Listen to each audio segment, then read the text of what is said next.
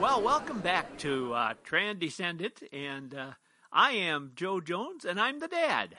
And I am Raya Jones, and I'm the daughter.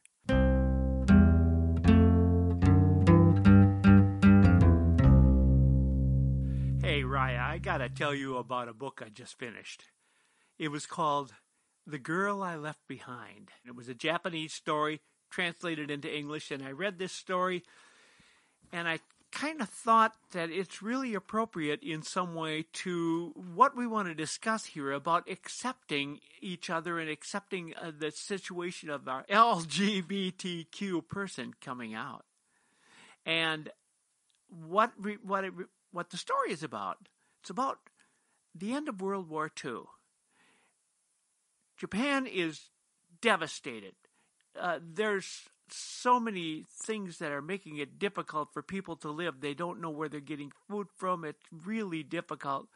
And this girl from northern part of Japan doesn't know what to do. Her father has died, and there's no money, and then her mother gets sick and died. She's alone, so she goes to Tokyo, and there's nothing she can do. She doesn't have a skill set. She didn't even learn how to do enough things to be able to support herself. So she got a job in a bar. And that's about what all of the girls were able to do. Get a job in a bar and hope for tips and try to wine and dine the guys that came in there. Well, she did have a boyfriend, and the book is written from the boyfriend's point of view. She was in the bar, and one time she noticed that she was having some kind of a problem with, she had a skin problem on her face, and it bothered her, and her boyfriend was bothered about it, and finally he told her to go to the doctor. Well, she went, and she was diagnosed with Hansen's disease. That's leprosy, but now called Hansen's disease. And so they told her she had to go to a leper colony, but leper colonies, even after World War II, didn't exist much. But there was a place that she could go to that was run by Catholic nuns, and they took care of people who had Hansen's disease. So she packed her bags, got on the train, went to this place. It was not that far outside of Tokyo, probably an hour and a half by train. She got there, she got off the train, the doors opened up, and as she walked out, she could see at the end of a long road the Hansen's disease area there.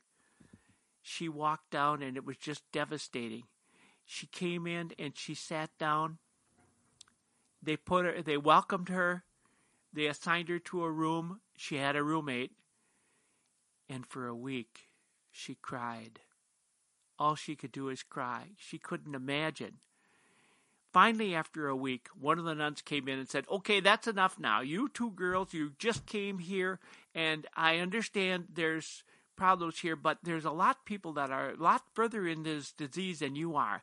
So while you are here now, you have to help us. You have to begin working and helping us, because there's a time when you're going to need help. And so you have to earn your keep. You're going to be washing bed sheets, or you're going to be making food, or you're going to be cleaning. You're going to be serving those who cannot serve themselves." And so she did. For 2 years. After about 6 months, she noticed her roommate was getting worse, and she wasn't. After about a year, her roommate was moved to another spot because she was worse. And yet, this girl was not getting any worse. She was the same. They brought in a new roommate who was in the early stages of Hansen's disease. And eventually, after about a year and a half, they couldn't understand why she wasn't getting any worse. Well, about a year and 9 months later, they had her re-examined by people who diagnosed her, and they discovered they were wrong. It was a wrong diagnosis. She did not have Hansen's disease. What she had was benign, and it wasn't a serious problem at all. But they didn't know that. So being misdiagnosed, she said, I can leave now. I can go home. I can be back with society. So she left. She packed her bags, walked to the train station. The train came, and she turned around and looked one last time at the building she was in, where the people with Hansen's disease were. She turned and looked at the train. The doors closed and the train left. She picked up her bags and went back. She realized that this was her life now. Her life was serving others. She realized that she'd actually found what she could do in life that really mattered. Now, what changed? Nothing really changed. What changed was her attitude about what she was doing. She suddenly realized once she accepted it, it was fine. It's what she wanted. And that was just a whole new revelation to her. She didn't have to go back and work in a bar. She had a career. She had a life. She had a lifestyle. She had a purpose in life. And it gave her a whole new fresh on life. And I think there's a situation like that with us when suddenly, as a parent, I'm told just up front that, oh, there's a situation here that's different from what I expected. And then first there's that long acceptance period. But then there could be the period that if you were suddenly removed from that relationship completely,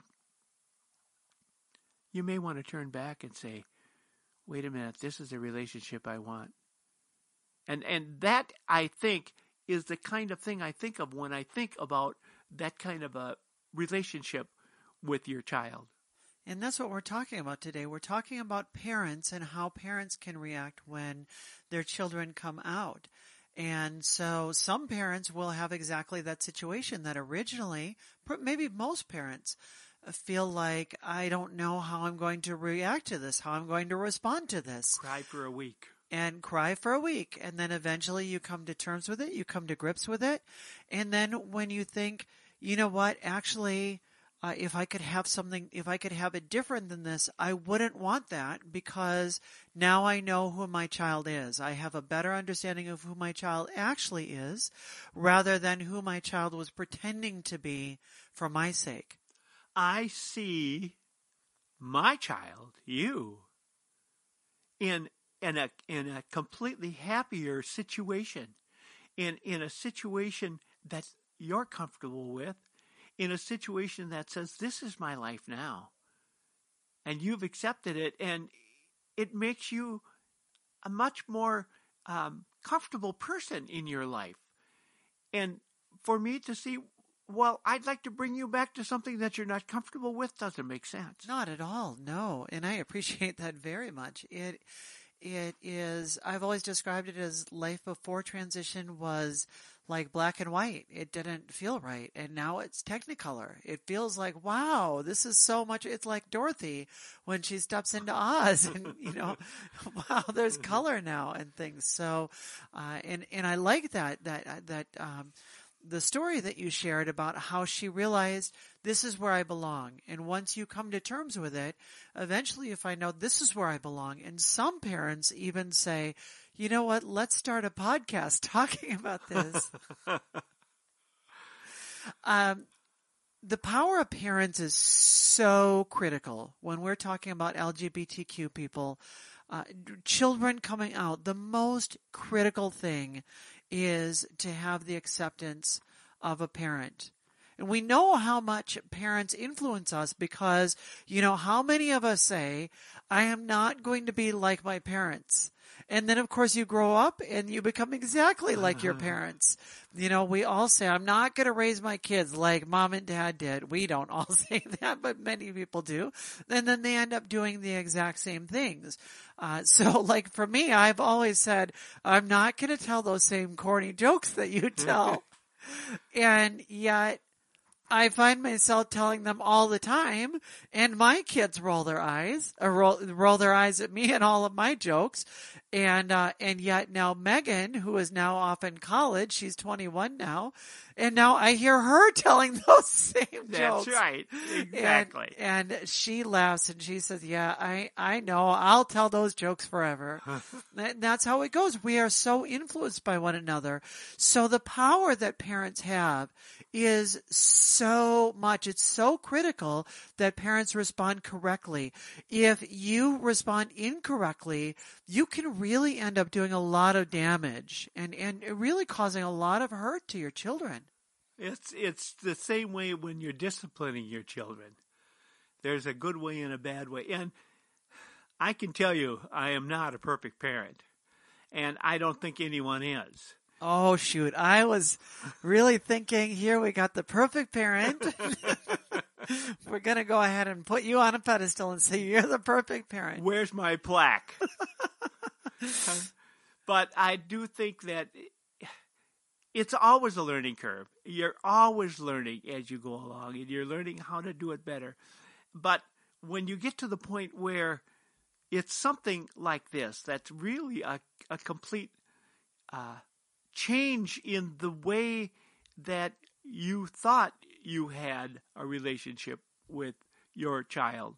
It can be completely different. To me, there's a lot of reactions to that you can have.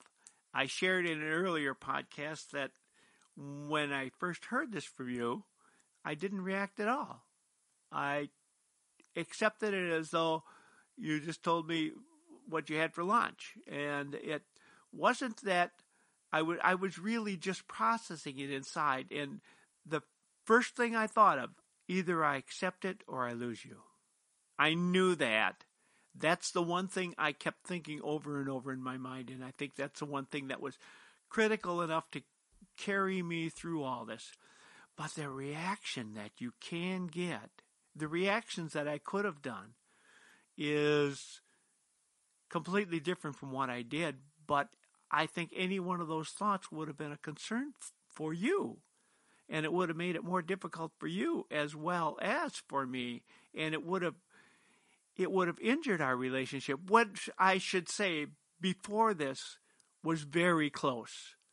I always thought of you as my best friend. Mm-hmm. We were very close. When we worked together at Jones Publishing, I feel like we had the best working relationship of anybody I've ever had a working relationship with ever. We really worked together well. Exactly. I remember coming in when I was a kid and seeing you working together with Scott, and you had a really close relationship, and then that sort of fell apart, and it didn't, as he went a different way, and that didn't really pan out the way that we kind of thought.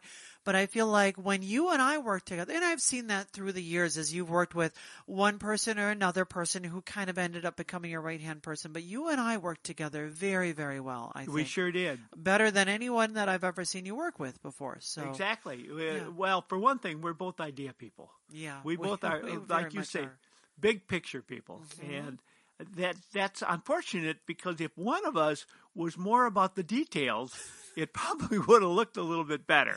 Right?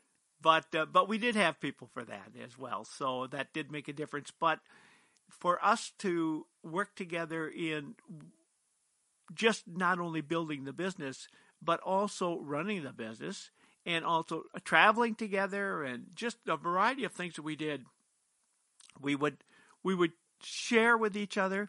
We would feed on each other, and we would get excited about each other's ideas. Absolutely. Yes, we sure did. Yeah, we had a lot of road trips where we would come back. I remember driving back from Florida with you and just all the fun. We played the game. We played a game with the Sirius XM. Do you remember this? Yes, we I played do. a game that we had the 50s station, the 60s station, the 70s station, the 80s, the 90s, and then the 2000 station. We would flip through and we would try to guess the artist in each decade. And you, of course, were really good on the 50s and 60s ones. I, of course, was really good on the 80s and 90s ones. And then we were both about equal in the 70s. And it was right. a fun game that we would play. But between that, then we talked about business ideas and the new ideas. We just had such a great time. We did. I think that in some ways, having such a close relationship can actually make it harder when the child comes out, because since you are so close, it's like, here's this hidden part that all of a sudden comes out. Oh, I didn't know that was there. You had no idea, did you? No, I No. didn't. You're right. No. Absolutely I didn't. And most people didn't. I did a very good job of hiding it because I didn't want anyone to know.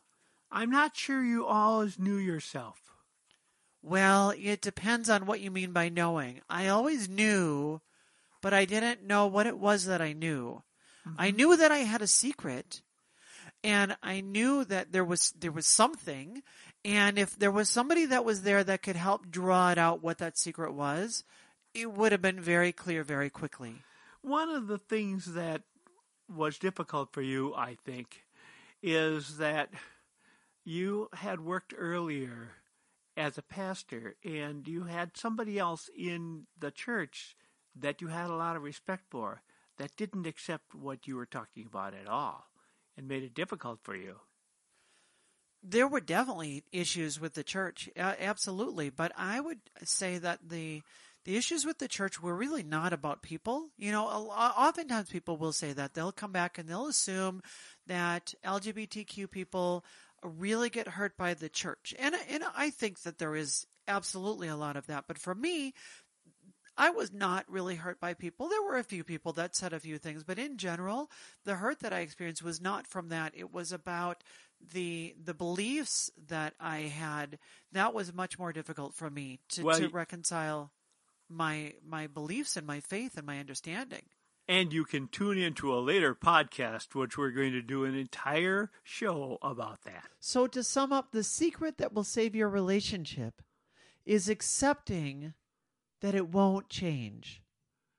Just like the girl that you talked about in the book. Exactly. She understood that people that had Hansen's disease, that was with them for life. And it wasn't going to change, but she also realized that it was her calling. And it was because it was her calling, she was able to identify when she walked away and thought, this is the end. I'm done with this. I can move on with my life. She realized it was her life. And when we're in a situation where me as a parent, I have one of my children coming out, I realize that's not going to change. That's the reality. And when I accept that reality, I don't get on the train and go away. I turn around and walk back. That's easier said than done. It's easy to talk about it and think, oh, sure, we can go ahead and do this. But what does that look like in practice? We're going to talk about that next time. We're going to go through 7 practical things you can do. Our next episode is going to be 7 behaviors that show meaningful acceptance. A meaningful acceptance is what this podcast has been all about. And you're going to see meaningful acceptance number 2 coming up next week. Right, because it's so important that we learn to create positive relationships together. We would love your feedback in the meantime. Go ahead and send us an email if you have a question or a comment or any kind of response to what we talked about here today. You can email us. Our email is transcendent@gmail.com. And we're looking forward to hearing from you, and I hope you're looking forward to hearing from us next week. And don't forget to tell your friends to tune in. And you can get this wherever you find your podcasts.